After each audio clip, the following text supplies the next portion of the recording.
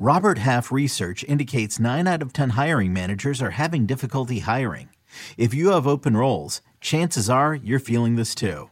That's why you need Robert Half. Our specialized recruiting professionals engage with our proprietary AI to connect businesses of all sizes with highly skilled talent in finance and accounting, technology, marketing and creative, legal, and administrative and customer support. At Robert Half, we know talent. Visit roberthalf.com today.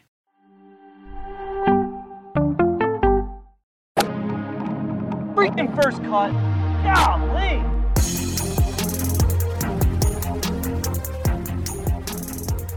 Welcome to the First Cut Podcast. I'm Rick Gaiman, and we've got a lot to talk about. We've wrapped in Scotland for the Scottish Open, and there's another event coming up. I think I've heard of it before, the Open Championship. Mark Immelman is here. Mark, good to see you. Hey, when you, Rick, were about to go, I'm almost officially ready to declare.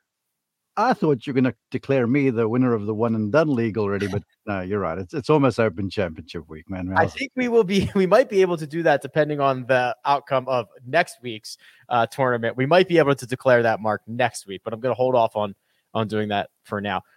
Greg Ducharme is here. Greg, good to see you, bud. I think it's safe to declare now that I am not the winner of the one and done this year, which is disappointing, but it is what it is. So great picking so far, Mark. But you do have the best nickname in all of sports broadcast. I mean, I found this out just a few minutes ago, and I want to know why you've been holding out on me for so long. I mean, this is legendary, this name of yours. Oh, Isofire 711? Yeah, that's my that was my old AOL Instant Messenger account name. And when you're in middle school, you come up with all these, everybody comes up with, the Yankees fan 111 or something, everybody comes up with all these nicknames. And I came up with Isofire 711, and it got out somehow because I announced it. Told us. Yeah. And wait till the 3M Open. I'm going to find a way to get Icy Fire into one of my calls that I can. That will take some creativity in a golf event, but I guess Minnesota's the place to do it. Yeah. Oh, there you go. That's a good point. Jets, before we jump head on into the Scottish Open and, of course, the Open Championship, reminder, we have been nominated for the best sports podcast in the People's Choice Podcast Awards. I think we're the only golf podcast in there when I went and scrolled through. I believe that to be the case. So much appreciated for all the support along the way. We asked for about 60 more seconds of support. You can click the link in the description. If you're watching on YouTube, you can scan the QR code, or if you're feeling frisky, you can type in podcastawards.com/app/sign up. Go on down to the sports category and choose the First Cut Podcast. Whole thing will take you probably like 60 seconds, and we'd really appreciate it. I love it. We'll see if we can pull off a victory, Greg, against some much more established, fantasy football. There's some bigger boys out there, but we're the underdogs. I think we can make some noise. Everybody loves an underdog story. And yes, there are bigger names out there, bigger stories, more established, but there's nobody like the First Cut. So we really would appreciate your vote. Thank you very much in advance. And apparently there's nobody like Xander Schauffele, who has just gone back to back. He wins the Travelers. He wins now the Genesis Scottish Open. If you want to throw in the JP McManus, it's 3 in a row for Xander, who is flying high at the moment. Mark, it was a Sunday 70. Xander said it was the worst round of his week. It didn't have his best stuff out there, but he did certainly have enough to hoist the trophy. Well, I think it's proving the quality of the player that Xander is, because remember, for the longest time, he's been the guy that couldn't win and couldn't close and blah, blah, blah, blah, blah. But now he comes out there, puts on a virtuoso display at the Travelers, I thought. Then at the JP McManus, I think we need to recognize that because, look, it's only 20-odd guys, but the field was strong and he shot an incredible first round there. That 64 was pretty awesome. And then this week, the final round he put together is what all great golfers do. I'll never forget a lesson I learned from Nick Price, Hall of Famer, multiple major champion, world's #1 golfer. And Nick said to me, he goes, I became a tournament winner when I learned how to make my bad day decent. He said, because every player, no matter how you're playing, there's going to be a stretch of holes. It might be a day if you're unlucky, maybe 27 holes, 18 holes, 9 holes, whatever, that it just doesn't go your way. And you've got to be smart. You've got to make the right decisions. You've got to figure out what shot you're going to, and you've got to survive, essentially chip and putt a little bit and just outwit the competition. And today, under the pressure of playing in the final group, difficult conditions, you can make big mistakes around there if you're not careful. He did what he had to do. And so to me, hats off Xander Schauffele. At the Travelers, he couldn't put a foot wrong from tee through green. He was really good through 3 rounds. And today he did what great champions do. So I feel like looking back on this now, this will add another gear to what's already a pretty strong gearbox for Xander Schauffele. And I feel like this is one he can really fall back on to say, I did win a big event against a big field on a difficult course in difficult conditions, and I didn't necessarily have my best all the time. And that is really good for one's confidence.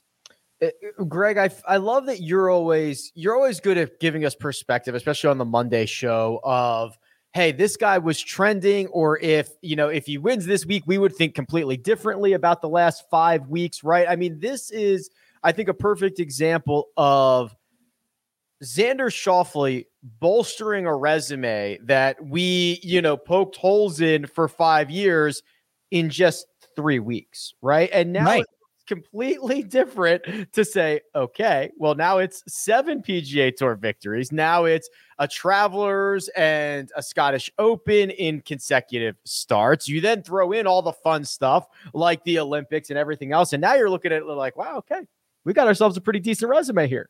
Right. All of a sudden, those events that look, like there's maybe an asterisk next to them. Some people may put an asterisk next to them. Winning the shadow leaderboard of the Tour Championship, winning a gold medal, right? These things, a lot of people like to put asterisks by them. But now all of a sudden, when you start tacking on the full field, 156, 144 player events, now all of a sudden it looks much more realistic. But the other perspective, Rick, that I think is really important to add is what he's done in this run, because this is after he wins the Zurich. Okay, another event you could put an asterisk next to. It's a team event, so it's understandable. Stop with asterisk stuff, but he won those events. He won them, absolutely. But what do they mean for his ability and for his resume? Those are things that people question. But after that, you see a tied 5th, the 13th, the tied 18th, the 14th, and now all of a sudden back-to-back wins. And this was coming for a while. And it was really consistent play all the way across the board. The putter finally got hot at the Travelers. He gains nearly 8 strokes putting there, and all of a sudden it leads to a win. Here this week, he gains more tee to green than he has in that run prior. He gains 10 strokes, but his tee to green performance really all through that run was very consistent, very steady, somewhere between 7 and 10 strokes gained tee to green. And now all of a sudden he has a solid putting week and a solid short game week. And he just does what Xander does, but he's able to take all the things that Mark said earlier and apply them to that really sound foundation, that really steady game. And that's what makes the biggest difference in the win. It's not an ability level that was lacking. It's nothing of that. It's just simply learning how to win. And now we've seen, I could say, quote unquote, floodgates opening for the second time this season. The first being Scotty Scheffler. Yeah, we've got so many guys with multiple wins. It's pretty nuts on the year. Yeah. This was actually the third for Xander. So when I look at this round, Mark, and Xander told us himself he didn't have his best stuff, but he kind of was able to summon the good stuff on 17. The 7-footer to save par on 17, to have a 2-shot cushion going to 18 instead of just 1 stroke, with 18 playing about as difficult as it could. That's a big time putt to give yourself that opportunity to even just make bogey on 18 and still cash it. Yeah, but I would back up a few holes, some shots he hit coming down the stretch before 17 and that putt even. I mean, he had some quality balls into 15 there, I thought, and very intelligent. And Nick Felder referenced the fact that on 15, Dottie said, well, Just got to avoid the pot bunker on the right-hand side, and the green's well deep, and you've got a good 20 yards over the top of that, but you're playing downhill firm conditions, which we'll likely see next week at St. Andrews. And Nick's rightly said, he goes, yeah, but 20 yards covering a bunker on a links golf course is scary because you're unsure what the ball's likely to do. So Xander hit a good ball down the fairway off the tee, hit a beautiful wedge beyond the flag, smart, 2 putts, easy. And then 16, just slinging that draw down there off the tee, that was high quality. And then that long iron off the upslope into the heart of the green. That was like, all right, he might not have his good stuff, but there's about that many guys on the PGA Tour that have that shot. And I held up 2 hands to say that was quality. To launch a high long iron off a tight lie, crosswind, fescue on the right, bunkers on the left, I think it was. That was good stuff there. And I watched those 2 shots, and it sort of harkened to when I've called Xander before, where he's always impressed me with how smooth he swings it, but how hard he hits the ball. And then at the Travelers, it was another display of pace control, really savvy decision-making, and some tremendous ball striking. And when I watched him hit those 2 shots to 16, I was like, good grief. I would pick him over the top of Spieth right now, and I'm probably going to take a lot of heat from this. But he is the man right now with that stuff there. And of course, the putt made on 17, that's what wins you tournaments. So, yeah, it was big stuff. It was ballsy stuff from him. But those 2 shots he hit on 16 for that 2-putt birdie, that was high octane, those 2 strikes there. Odds makers have already adjusted, Greg. As we head into St. Andrews, Xander Schauffele, depending on where you look, basically the 3rd favorite, firmly behind Rory McIlroy and Jon Rahm, anywhere from 14 to 16 to 1. He's the hottest player on the planet, and now he gets an opportunity to potentially add a major championship to this growing a great resume. Last player to win the Scottish and then the Open the next week was, any guesses? Phil Mickelson. I think it was Phil. Yeah. They said that on the broadcast, so I was just cherry picking that one. But so that's happened, and I was also thinking about Jordan in 2017 because he won the Travelers in the start before the Open. You had when Rory won the Open in 14. I think that was the first of a 3 in a row. That was the first of 3 in a row for him. But anyway, so take Rory out of it. But there have been some players who have entered the Open Championship on a really good run and ended up sealing the deal. So this isn't, a bad thing by any means that he's coming off of a win, that he's on a heater. Sometimes it can add a little too much pressure, and you don't see guys win back-to-back starts very often, let alone back-to-back weeks. But this one feels like it has a real possibility. And it seems like any way you look, any way you handicap the Open, Xander checks the box, whatever it is. So I'm really looking forward to see how he handles it this week. Hey, Rick, I just want to add one thing looking through those numbers there. At 1,600 for Xander, I would bet him over Rahm every day of the week, the way he's going right now. And again, that's probably going to take heat from folks.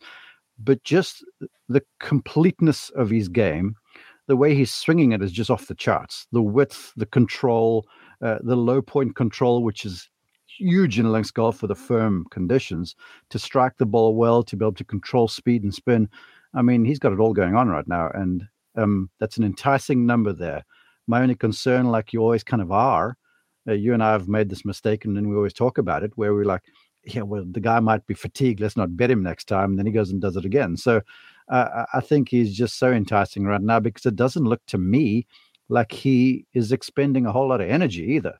He and Austin are just so easygoing with each other. Yeah, they're peppering the center of the club face and not getting into too much trouble. 7 under par was the winning score for Xander Schauffele, 1 shot clear of Kurt Kitayama. Greg, it's been an interesting year for Kitayama. He's missed a lot of cuts, but when he plays well, he gets himself in the mix. I'm thinking of Honda, obviously a runner-up finish here. And oh, by the way, just punched his ticket to St. Andrews with this finish. Yes, which is phenomenal. And it was a really, really good round for him today. And I'm many different occurrences, but he's so impressive with the driver. His length is really, it stands out to me. His power stands out to me. So he's an impressive player in that regard. And I think he's really turn this thing around to where he knows he can compete on the PGA Tour. And just having those really close finishes and not just doing it once, but doing it again, where now all of a sudden you're looking at 3 top 5 finishes in this year. And that's a guy that's ready to win. That's the kind of guy that can compete out there. He has the assets that you need that can make this happen. So I was really impressed with Kitayama.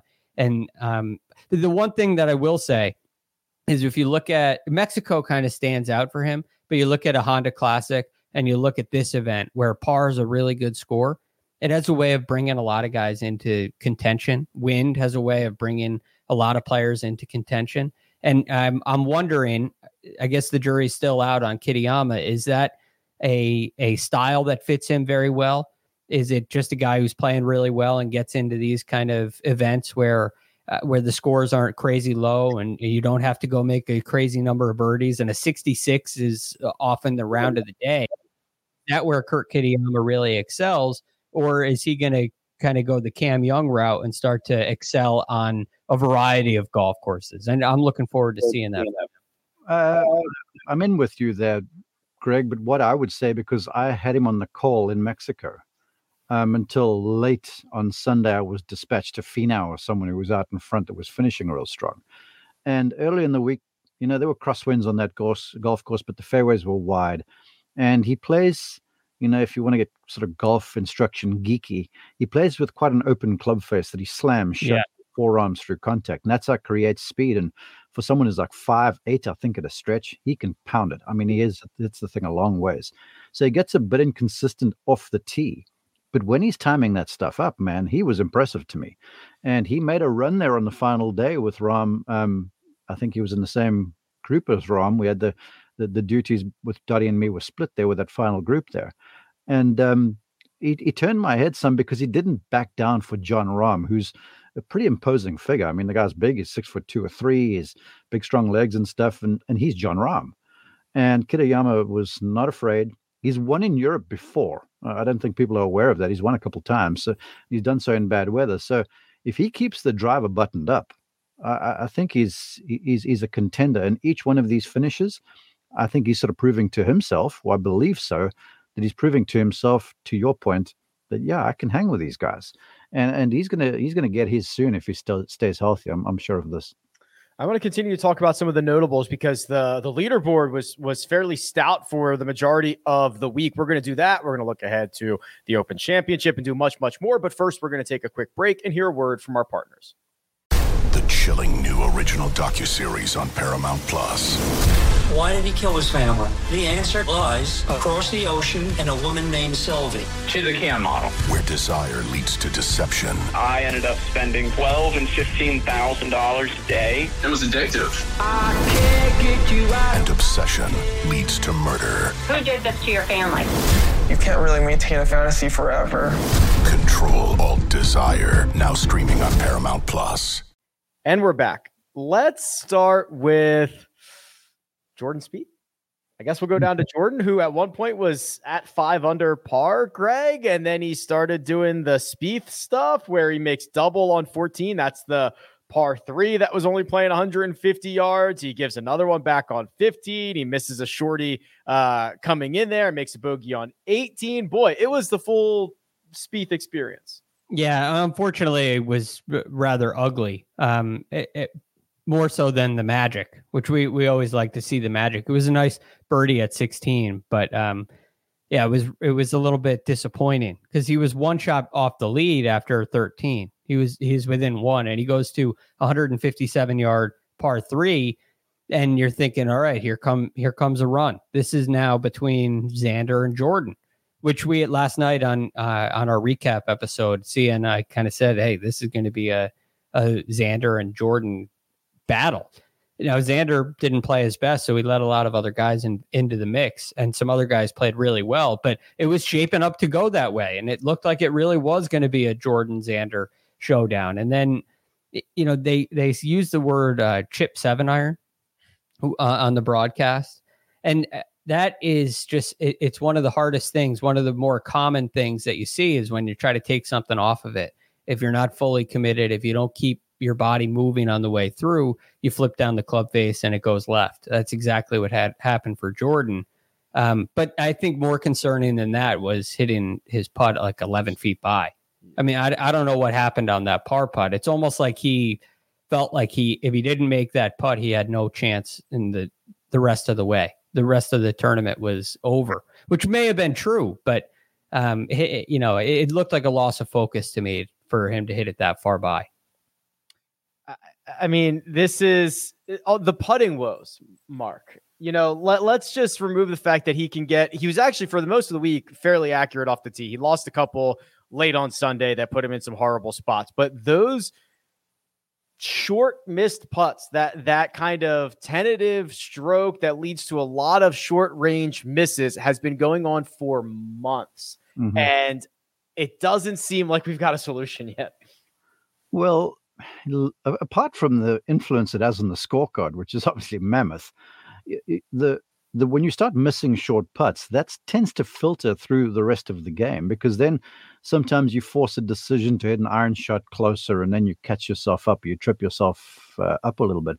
And so the whole thing has this knock-on effect. And I've said this time and time again, and you guys disagree with me time and time again, that you're not going to out-hit a bad putter. If you're putting poorly, you cannot outstrike it and remain relevant. Now, there's certain places, outliers, that you'll be able to do so and still contend.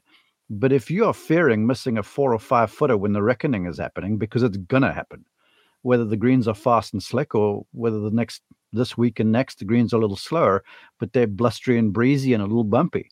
If you're a little circumspect on the greens, man, the hole starts looking the size of a thimble.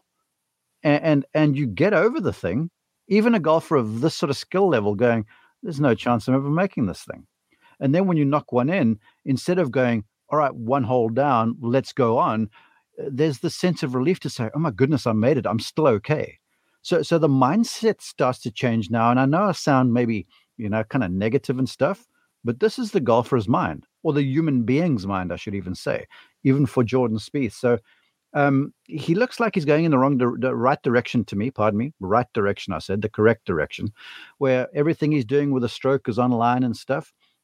But it's just an untimely miss once in a while, and that speaks to something that might have crept inside of the space between the 2 ears, and something that's more mechanical and physical. But again, that's just conjecture. It's me watching from afar. I have not talked to him or asked him about what's going on with the putting stroke, because whenever I'm calling him out there, he's making putts from all over the joint. It's just on Sunday afternoon when you miss the odd 4 and 5 footer, that's a different deal. And then you start exposing yourself, and then you see this train get off the track so fast. One thing I'd add to that, Mark, because I agree with everything you said there, that happens to the player. It's a nerve-wracking thing when those putts are in question. But I am impressed with Jordan's ability to keep the rest of his game going for the most part. And I thought today what happened on 14 and just 14, I know he made bogey at 15, but I thought he hit a really nice shot in there. But aside from that, I think he's done a really nice job of staying strong mentally and keeping himself in it. And for a guy that's struggling with short putts, he's contending a lot. And that's an impressive thing to me, more so than, I guess it doesn't really remove the concern at all, but it's just incredibly impressive to me, because you would expect that to leak into the rest of your game and see him start to lose it off the tee and kind of fall apart in a way. But he has not done that. And it seems like this is kind of the last straw that the last hurdle that he has to cross before being one of the more complete players out here. Yeah, it is awfully impressive. I'm not for 1 minute saying it isn't, that he will keep himself in contention.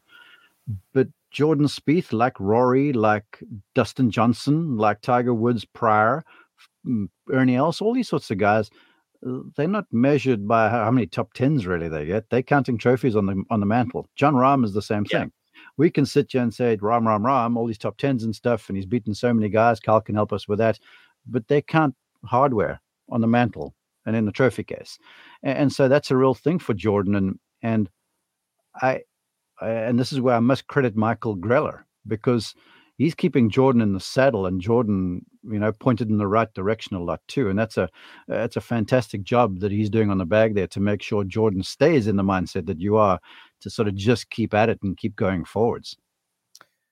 Max Homa also touched 5 under, which, by the way, Mark, if Spieth is if he's only making putts while you're out there, maybe you should get on the payroll. They should hire you to just follow him.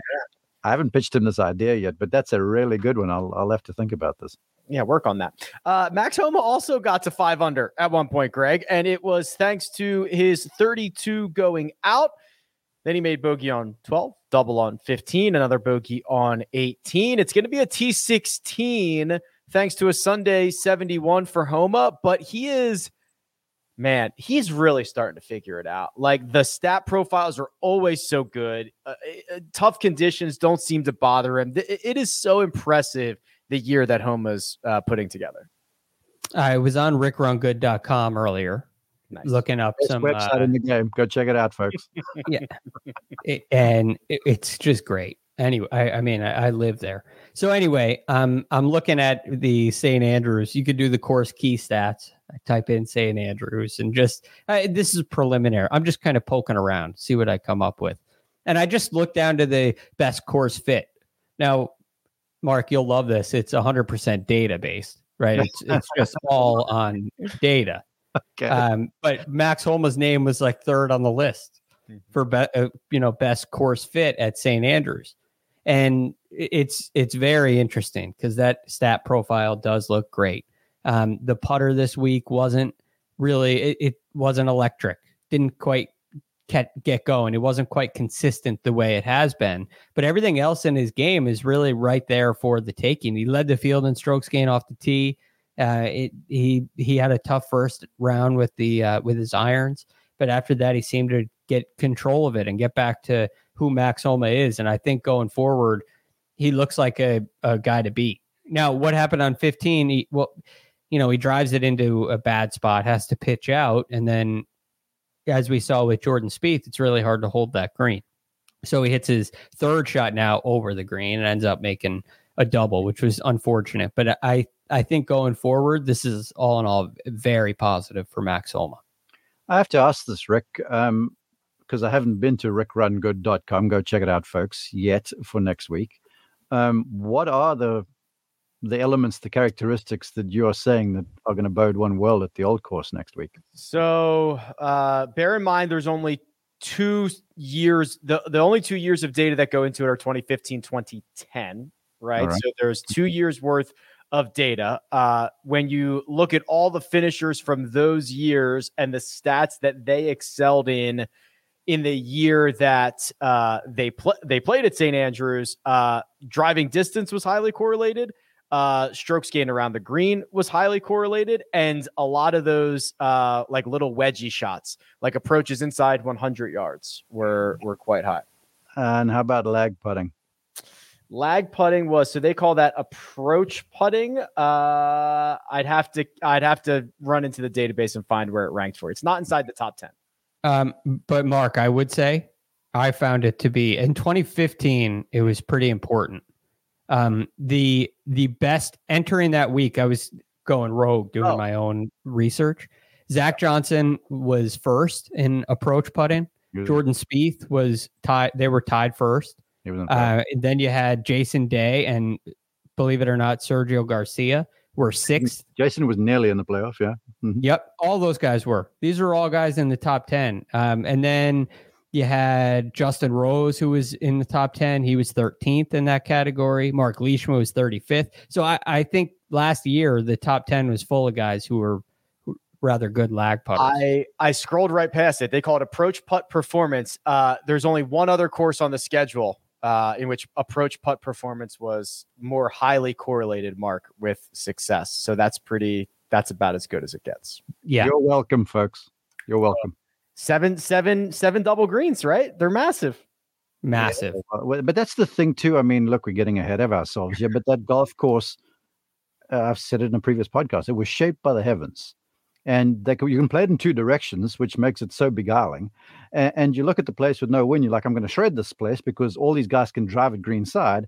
but then you got just the wrong placed hump and hollow somewhere, and you've driven it green high, but you've got to go around a pot bunker. And if you trying to cut the edge a little, all of a sudden you put it into the bunker. So it's amazing how they'll go out in 29, right? Because you play that loop with no wind, and it's really gettable. Then they come back in 36 or 7, and they've only shot 67. And you're like, oh my goodness, we won 59 watch over here. So lag putting is such a big deal.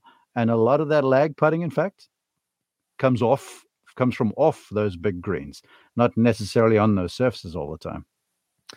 I mean, I'll just do it. Let's just declare it Open Championship week and move right on to the old course. We'll still get our best bets, our one and done. We'll do that in the next segment. But Greg, this is it. This is the last major championship we're going to get for 9 months. The 150th edition of this championship, going back to the old course. This is setting up to be just a phenomenal week when you include Tiger, when you include the way that the game is being divided right now. We're all going to St. Andrews, and it's going to be amazing, and you're going to have fun whether you like it or not.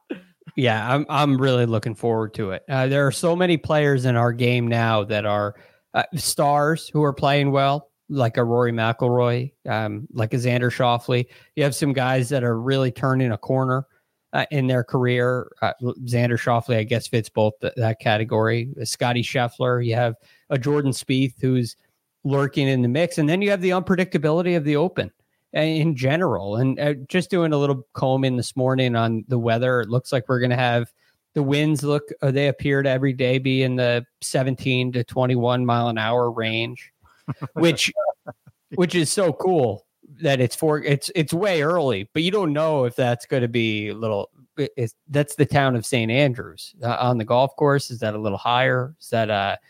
Is there going to be an advantage in the afternoon or in the morning?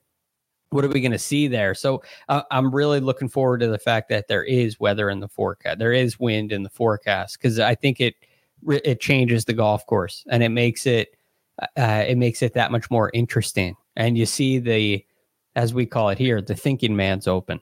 And those are the players who succeed here. Those are the guys that do really well at this golf course. And my guess is those are the guys that are going to do it again. So I am so excited to see this one.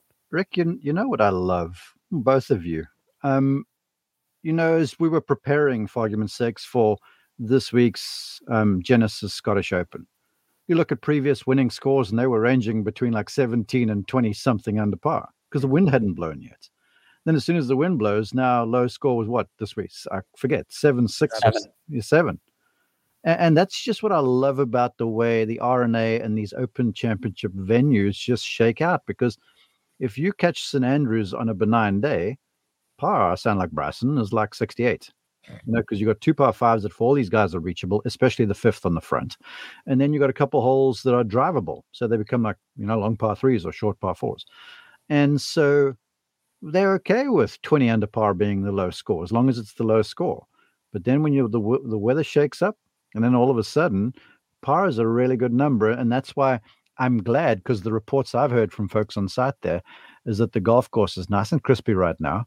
It's firm. The ball's rolling out. When a ball starts rolling, every single one of those humps and hollows in that place suddenly become bigger. Because when the golf course is soft, the ball doesn't roll as far off each mound. Left, right, forwards, backwards, whatever the case might be. As it gets firmer, those pot bunkers, which are small, they play bigger because of the fairway movement and stuff like that. And I read a great quote, I think it might have been by Walter Hagen, that he goes, you can hit a perfect shot that ends up in a damn near awful place. And then you can hit a damn near awful shot that ends up in a perfect place. And that's sort of what the game represents. And that's why so much of this challenge to me is some just being able to deal with those things, 2 avoiding the bunkers because they're an automatic penalty over there, because every single one of them has the straight up and down lip. There's nothing with low lips. And then the final thing to me is lag putting, but just pitching and chipping from green side. Because when the firm conditions happen and the grass gets burned out some, every single one of the folks listening to this, they've tried to hit a wedge shot off a firm, tight, sort of dusty lie. It's one of the hardest things in the game. Now you couple that with some difficult bounce and the pressure of a major championship, those shots just become downright scary, man. When I was caddying for my brother in the British Amateur, he played his way all the way to the final. There was some little pitch shots from 20, 30 yards away from the target that I was just nervous on. And when he hit, I wasn't even hitting. And when he hit the shot close, I'd be like, well, thank God, let's go to the next one. And it becomes such a mental challenge. The defense of the wind, Greg, the defense of the pot bunkers, the randomness, it's everything we want. And oh, by the way, the big cat will also be there. And we've seen him play 18 holes in a practice round with Justin Thomas. I think that was my days are all screwed up. Was that this morning? I believe so. Have you been adjusting your body clock already? Oh yeah, I'm all screwed up. I was also back and forth from the East Coast. So yeah, I'm trying to get, I don't even know what day it is. I'm trying to get all dialed in with that, but the cat's been playing.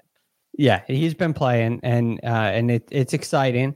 And the thing that makes this one so exciting is you feel like he has a real chance. Although albeit slim, he has a chance because it highlights his greatest strength, which is that decision making, the ability to handle the randomness. And there's a reason why he won here twice. So I love that aspect for Tiger. He's not going to have the advantage a lot of these other players have where they can drive some of these greens, get it close to some of these short par fours, but his wedge play he can lean on his wedge play. He can lean on his ability to flight the ball and knowing where to hit it. And sometimes that's more valuable than power, especially on a golf course like this. Again, think about who has won here. Well, Tiger twice. You mentioned, Rick, how important driving distance correlates to success here. And while that's true, Zach Johnson won the last rendition here, who is nowhere near one of the longer hitters. In fact, I have it right here. He entered that week on tour. He was ranked 166th in driving distance. Now, the players behind him they fared far better in driving distance than that, but it opens up that opportunity where anybody can win, anybody can contend. And I think having Tiger there, it highlights all those things and it gives him a real chance, a better chance than anywhere else, I would say. Was it Bobby Jones, Mark, that said, hold on, I have it here. Bobby Jones once said that a player must win at St. Andrews to be considered great. As a big fan of Bobby Jones, as I know you are, I'm sure you agree with that sentiment. Well, have you looked at the honor roll at St. Andrews, who've won Open championships over there? Yeah, it's wild. Yeah, it's wild. I mean, it's kind of a who's who of golf, really. And that's what it is. And to me, I echo everything that Greg said about the course sort of playing up to Tiger and where he is right now. But part of when you first go to St. Andrews, for those folks who haven't been, you're like, really, is this it? And I remember walking around there the first time. I was struck by, you just arrive in town and there you basically drive into the wall of the road hole. And I was like, my goodness, this is this hole I've been like holding in biblical esteem for all of my life. And it's just there. And then I walked at the road hole bunker and I was like, well, okay. And then the Swilcan Bridge is this little thing over there, over this burn. But then the more you go there, the more you begin to understand just the intrigue of the design and the strategy that it involves. And that Bob Jones that you referenced, he's correct, I believe. And then he hated St. Andrews when he first got there. In fact, he walked off the course after getting himself stuck in shell bunker on number 11, I think it was, couldn't get out. So he tore his scorecard up, gave up, went in. And then in the end, after winning an Open and an amateur there, his Augusta National was an ode to the old course in him, because the whole thing about the old course, it gives you room to drive the thing some, but if you're prepared to take the difficult line, it makes the second shot a little easier. And so everything around Augusta National, with the width of the fairways, with the rolling hills, all that sort of stuff, was Bob Jones going back to the home of golf and the genius of its design. So, yeah, if Jones said it, I believe it. I mean, as far as I'm concerned, it's Matthew, Mark, Luke, John, and Bobby before Axe. You know, that's how smart this guy was. Here's the last handful of winners at St. Andrews: Zach Johnson, Louis Oosthuizen, Tiger, John Daly, Nick Faldo, Seve, Jack again. pretty good. Snead, is that the Hall of Fame or is that winners at St. Andrews? You left out Bobby Locke and Peter Thompson. I mean, you keep going down that list. Yeah, this will be the 30th. This will be the 30th time that St. Andrews has hosted the Open Championship. So plenty of history. Bobby Jones, 1927, did it at St. Andrews. So pretty cool. And when you have old Tom Morris as the greenkeeper, I mean, come on now, really? Is there even a comparison? I'll leave it there. There's so. What was the stat? Or you retweeted this, Mark? I think it was a Sean Martin stat where. Yeah. Let me just make sure I get this right. Where basically, obviously, the old course was not always called the old course. It was not nicknamed the old course until they created the new course, right? And that new course was completed in 1895. The new course was. So to put that into perspective, the country club, which is so old in America that it didn't even really need a name outside of the country club, because there wasn't many of them, was what, 19, I guess it was the late 1800s, but the first, that Francis We Met US Open was 1913. So we're talking about the new course at St. Andrews being completed basically around the same time that the country club was being completed. Well, to add to this, I mean, St. Andrews was sort of nothing until golf kind of arrived. It was they got the cathedral there, and St. Andrews and the flag of Scotland is St. Andrew's cross. Andrew being one of Jesus' disciples, right? When he was martyred, and when he was crucified on an X, because he didn't believe he was worthy of being crucified like Jesus. And the word is that they took some of his remains to St. Andrews, to the cathedral over there. Mm-hmm. So, I mean, the history in this place goes beyond golf. And when you get there, you just feel it. And I can't wait to catch up with Kyle to ask him these things and to see if he's there. Let's just get over the live conversation and just start to experience St. Andrews and everything it is, because it is downright biblical, that place. The townspeople of St. Andrews were granted the right to play on the links in 1552. Yeah. Think about 1552. That's just wild. I mean, when was the plague? It's like, it's unbelievable to think about what this is. The oldest courses we know are late 1800s. And there's nothing even close to the 1500s. It's astonishing.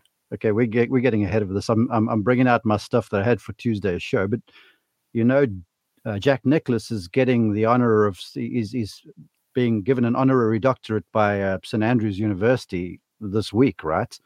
And the last American person, I believe, to do that was Bob Jones.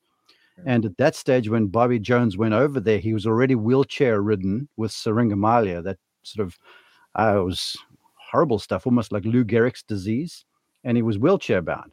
And so when he gets there for the ceremony and they're going to give him the doctorate, all the townspeople started singing, "Will We Ever See His Like Again?" And word is that he got up out of his wheelchair and walked to go and be captain gowned and get the diploma, whatever it was, and walk back to his chair. Wow. Miracle place, this place. We're going to talk a lot more about the Open Championship and St. Andrews and everything else. I have to get to our best bets. I have to get to our one and done selections, and then it'll officially be Open Championship week. So we're going to do that. But first, we'll take a quick break and hear a word from our partners. And we're back. Best bets, gentlemen. Mark, you and I, winners. Xander Schauffele, I did not give him enough credit. I had him to finish inside the top 20. Did a lot better than that. And Mark, you went with red hot Ryan Fox in a 3-ball over Sam Burns and Justin Rose plus 175. Cash it. Yeah, I just wish I was allowed to gamble because I had Fleetwood coming inside the top 10 as well, I think it was, or contender, and he got himself a 4th. And so, yeah, it was a good work for me and good week for me, I should say. And I'm kind of happy because ordinarily these best bets I suck at. So it was nice to see one hit finally. Burns finished T66. Greg, that was outside the top 20 for you. And then Kyle had Billy Horschel over Joaquin Niemann. Horschel missed the cut, and Joaquin Niemann finished T16. So 2-2 for our best bets this week. Yeah. Well, good job for you too. Very disappointing for myself. I can't speak for Kyle. I'm sure he's not happy with a loss, but I still stand by the Sam Burns bet. It was just a disappointing performance for him. One and done. One of us found the winner. Wasn't me. Wasn't me. Sia or Mark. Wasn't anybody. It was producer Jacob. Goes out, gets the full $1.4 million. And Jacob, you are now $1.1 million clear of Coach. You're 300,000 behind the fans, and you and the fans are really our hope to catch Mark, I believe, at this point. Yeah, and I hate to say it, but I got to thank Mark for letting me on that pony on Tuesday and picking Xander Schauffele. In fact, he revealed who he might be going with for the Open next week. Yeah, I've got that guy available. I've also got Max Homa available, so that you guys are going to make me take the bait with your discussion earlier on that. But at this point, I'll just be happy if I win the B flight. Hey, Jacob, isn't it great to see your name in front of the coaches? I mean, that's just the best thing ever. It feels great. There's no better feeling in the world except for just your name being on top of everything. Yeah, which I can't relate to. Yes, Mark has already divulged who he's playing next week because we were just sitting backstage before we went hot. I'm keeping a secret. I'm good at keeping secrets, but Mark has already told us who he's going with next week. And Jacob's ears perked up so fast when he heard that, and he said, "Okay, I've got my decision made." So we'll. What's interesting? Sia Nejad does have that player available. So, though the Sia mush did not come in this week, it's possible that Sia could mush Mark's pick next week. Well, look, just for folks listening, I had saved John Rahm for this week, but I'm not going to do that. That's kind of my lead. I'm going to save John Rahm for the playoffs. I'm hoping he finds a little form there with a driver for a little bit. Yeah, hopefully. I was stashing Xander for the playoffs, and I saw he's playing hot now, so I just threw him out there now. Paid off. Mark, good. That was a good choice. Jacob. Until he wins the shadow leaderboard and obviously gets 14 million. We'll figure out what are the payouts for next week? Is that what it is? Do we have what are the payouts for next week? Do we know yet? Not off the top of my head. I think they increased them though. I'll have to look. It's got to be at least 2.5, 2.7. Yeah, I would think as well. Hey, Rick, yes. Tell our producer who I've got for the tour finale and the shadow leaderboard. Have you been saving Rory for East Lake? Yeah, good time, baby. That's where he always saves Rory for. You roll out of bed and finish inside the top 10 at East Lake, is I believe. Top 5 for goodness sake. No, there's only 30 players. That's true. There's only 30. Mark, you didn't do so poorly yourself here. Tommy Fleetwood, $360,000. That was the second highest earner of the week. Fleets did you all right? Yeah, it was, I was happy that it happened for two reasons. One, because it sort of helped me expand the lead on the fans just a little bit, although I see some folks saying, well, he basically stayed where he was in relation to us. But also, links golf to me, especially in dry conditions, speaks to the interaction of club and ground. And the one thing about Fleetwood, and if I was giving advice to anyone, he's not a bad pick next week either. Just the way the club interacts with the turf, the way it hits the golf ball, the fact that the slower greens don't really allow good putters to excel. Slow greens and those bumpy fescue sort of greens kind of, they sort of raise everyone's tide or lower everyone's tide together. And so you're not going to see a bunch of long putts made very often. So it was a situation I think that was tailor-made for Fleetwood, and I was happy to see he came through with a good weekend. Next week's purse is $14 million, which would make first place like 2.5. Is where we're checking in. So the fans could, if they find a winner and Mark misses the cut, get within 400,000. What's that? If, ands, and buts for candy and nuts. Listen, I'm trying to keep us live here, right? There's scenarios. It's like, I'm running the big board on election night. If these towns come in better than expected and yada yada, I'm finding pathways here. All you statistical guys, go and try and find a statistic to massage this argument of yours. I'm sure there's something out there. I'll find it. Let's see. Coach. Oh boy. That's a goose egg from Robert McIntyre.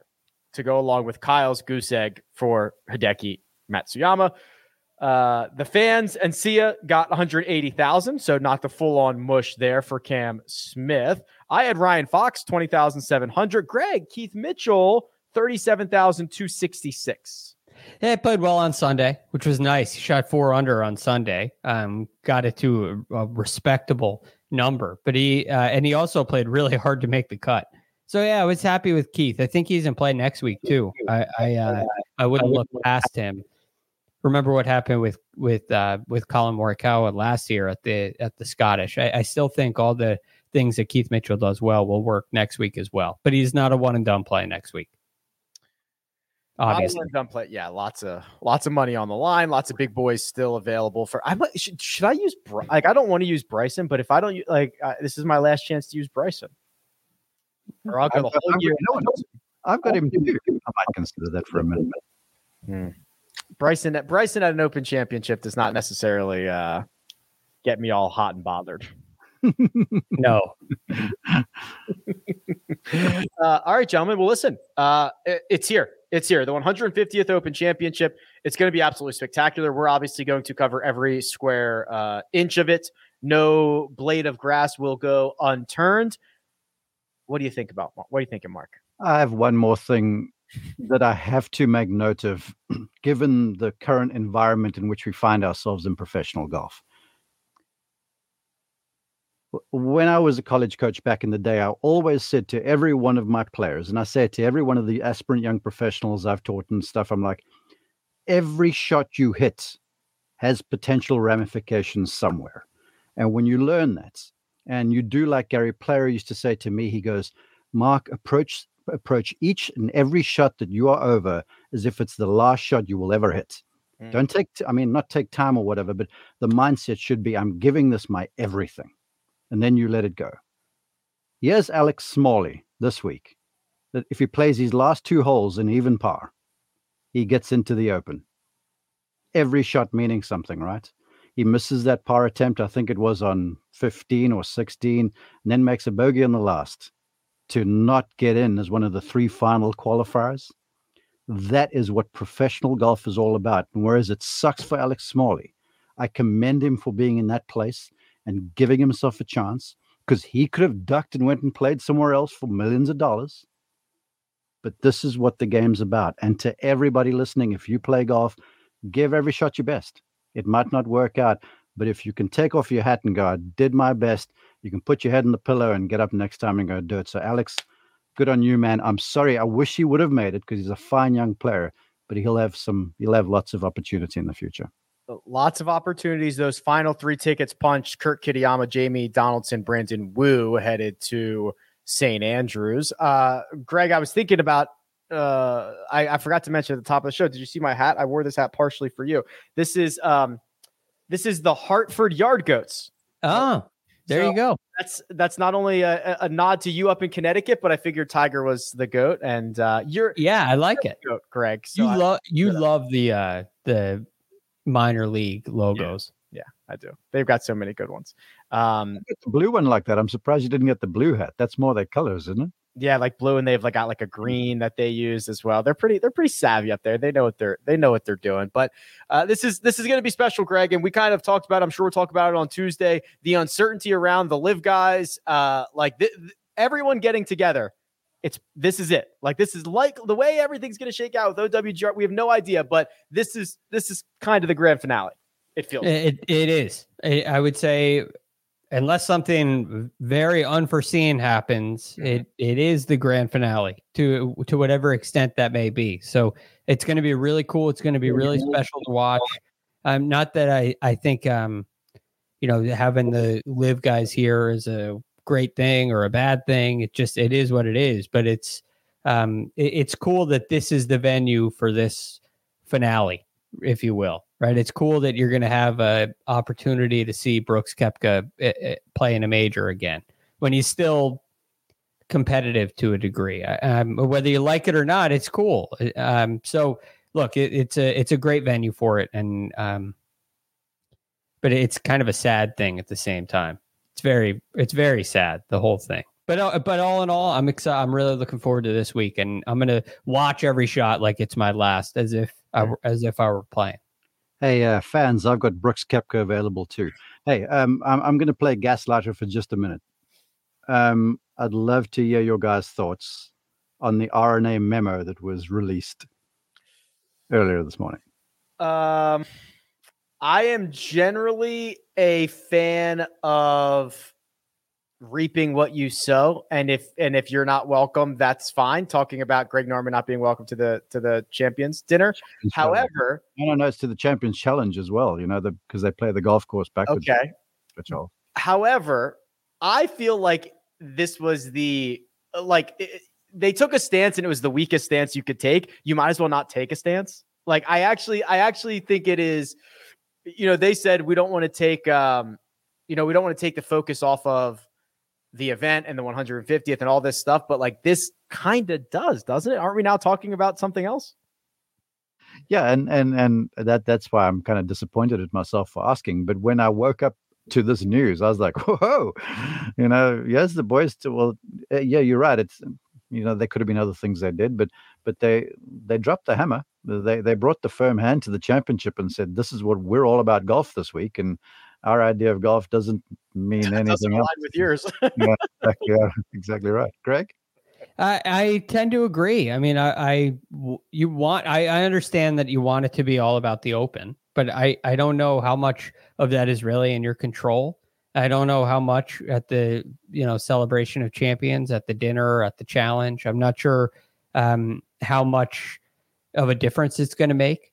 But that being said, there's more to it than just that. There's principle involved. There are things that you believe in. The most significant aspect of this is that it comes from the RNA. It doesn't come from the DP World Tour. Yes. It doesn't come from the PGA Tour. It comes from the RNA, which I'm very curious to see how that progresses going forward. It might mean nothing. It might mean absolutely nothing. But it's a very interesting aspect of this to me. I agree. All right, gents. Listen, let's go. Let's do it. We'll be back Monday, Tuesday, Wednesday, Thursday, Friday, Saturday, Sunday, Open Championship every single day of the week. But for now, let me thank producer Jacob. Does all the hard work behind the scenes. He tweets at Jacob_Hallex. Mark Immelman is available on Twitter at Mark_Immelman. Greg Ducharme is available at The Real GFD. And you can find me at Rick Run Good. This has been The First Cut. We'll catch you next time.